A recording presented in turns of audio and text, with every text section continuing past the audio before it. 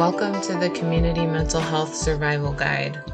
My name is Andriana Mabry. I'm a licensed marriage and family therapist in private practice in Southern California. We're here to prevent and treat burnout together so that we can make this career sustainable. It's our final week of chatting together about the value of TV to you specifically as a therapist. So look, there are lots of ways to process the feelings that come up while working in this role as a helper. You can go to your own therapy. You can be honest, brutally honest in your supervision. You can make genuine friendships with your peers. And of course, you can practice your faith.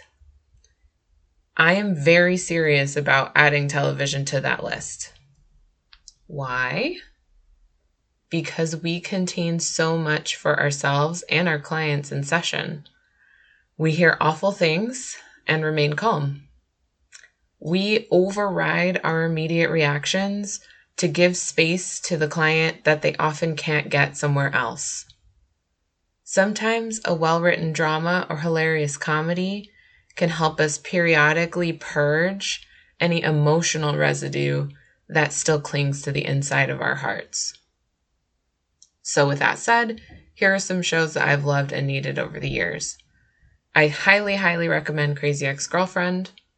It is a musical comedy on the impact of untreated mental health on relationships, both romantic and friendships. I also recommend Insecure. That is a dramedy about being Black, early career, and single. Is it awkward? Always. But there is never any Black trauma. A third recommendation I have for you is Scandal. It is an absolutely wild primetime soap about someone who has to solve problems even crazier than the ones we deal with all day. I apologize in advance for season 4. Just heads up.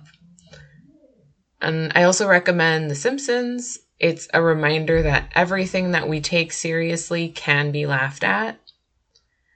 And then I just recommend a nostalgic rewatch, whatever that is for you. My nostalgic rewatch is Batman the Animated Series from the 90s. I can listen to it while I work on other things, but it just really takes care of my inner child. So I would love to hear your thoughts on what your comfort shows are, how you've been taking this invitation to waste time over the last month, and what you've been doing.